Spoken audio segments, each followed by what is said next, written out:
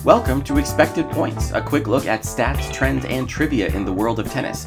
My name is Jeff Sackman from tennisabstract.com, and it is Friday, May 14th. Each day, I select 3 numbers to highlight the latest news in the sport, and today, those numbers are 32.7%, 60, and 36. The first number is 32.7%. Reilly Opelka's rate of return points won through 3 matches in Rome this week. He reached his first tour-level clay court quarterfinal with an upset yesterday of Aslan Karatsev, converting 1 of 2 break chances despite winning barely 1/4 of the Russian service points. The 23-year-old American is the next generation's John Isner, a near 7-footer who dominates with a monster serve. The conventional wisdom is that Opelka doesn't have quite the first-strike offensive weapon that Isner does, but that his better movement makes him a more effective defensive player. So far, the numbers don't bear that out. Isner has won almost exactly 30% of return points over his career, while Opelka's career average barely reaches 28%. On a slow surface against 3 unseeded players, he has failed to win even a third of his opponent's offerings. It isn't all bad news. At Opelka's current age, Isner had yet to crack the top 100, and if all the younger man does is match his countryman's achievements, he has a few trophy cabinets to buy. But a quarterfinal on the Roman clay implies skills that Opelka simply hasn't demonstrated.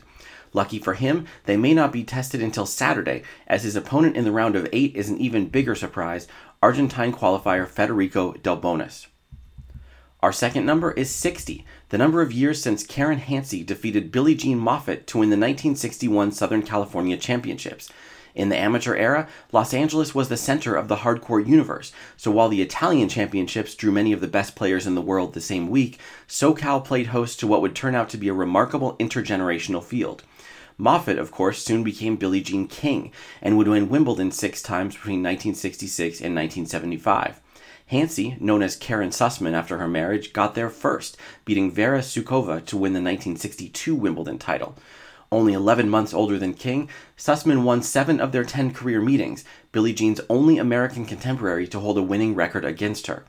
The 2 teenagers teamed up to reach the SoCal doubles final as well, losing to Kathy Chabot and Sally Moore.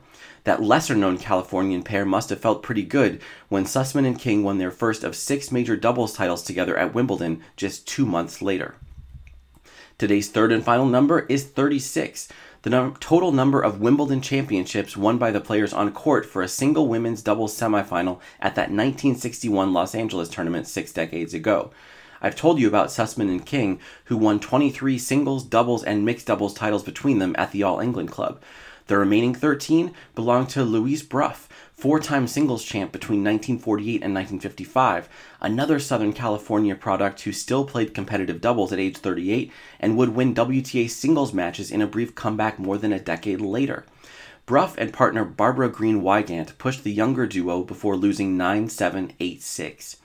As if that one match isn't sufficiently star-studded, the women's doubles draw also featured 16-year-old Kathy Lee Crosby, who was runner-up in the junior event and would become TV's original Wonder Woman in 1974. While Brough played the SoCal Championships for more than 2 decades, King moved on after winning the event for the 3rd time in 1966, aged only 22. Eventually, she even made it to Rome, where in 1970 she accomplished something Brough never did, winning the Italian Championships. That's it for today's episode of Expected Points. Please let me know what you think about the show on Twitter @TennisAbstract and help others find the show by leaving a review on iTunes. You can subscribe in your favorite podcast player, and every episode, as well as full transcripts, can be found at tennisabstract.com. Thanks for listening.